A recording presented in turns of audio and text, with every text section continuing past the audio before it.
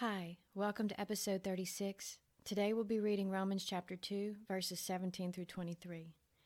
Indeed, you are called a Jew, and rest on the law, and make your boast in God, and know His will, and approve the things that are excellent, being instructed out of the law, and are confident that you are yourself a guide to the blind, a light to those who are in darkness, an instructor of the foolish, a teacher of babes, having the form of knowledge and truth in the law. You, therefore, who teach another, do you not teach yourself? You who preach that a man should not steal, do you steal? You who say, do not commit adultery, do you commit adultery? You who abhor idols, do you rob temples? You who make your boast in the law, do you dishonor God through breaking the law? This passage describes a people that knew all the right things to do, but didn't do them.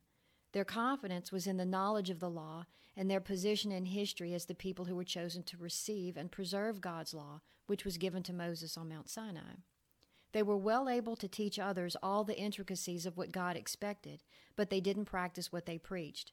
Sadly, many of them didn't even realize this was the case. These Pharisees were thought to be the holiest men around. They were teachers of the law, and externally they appeared to be so pious. But Jesus said that they laid aside the commandment of God to obey the traditions of men. They were rebels at heart, picking and choosing which of God's laws to obey and superseding others with their own preferred traditions whenever they liked. A religious rebel is very possibly the worst kind because they are thumbing their nose at God, all while appearing to serve Him. How many times have we seen some well-known preacher who rails against sin caught up and exposed in the very sin that he preached against?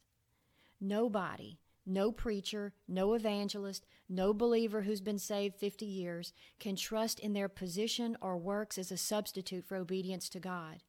We never move beyond that. We are never exempted from a life of holiness as we continue on with Jesus. If you are saved, then you have the power of God at work in your life. The Holy Spirit is your helper, conforming you into the image of Christ and leading you into greater degrees of holiness of life.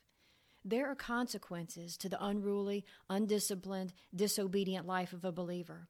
More on that in the next episode. Thank you for listening. I'd love to hear from you, so feel free to leave a comment below. If this has been an encouragement to you, please subscribe and share.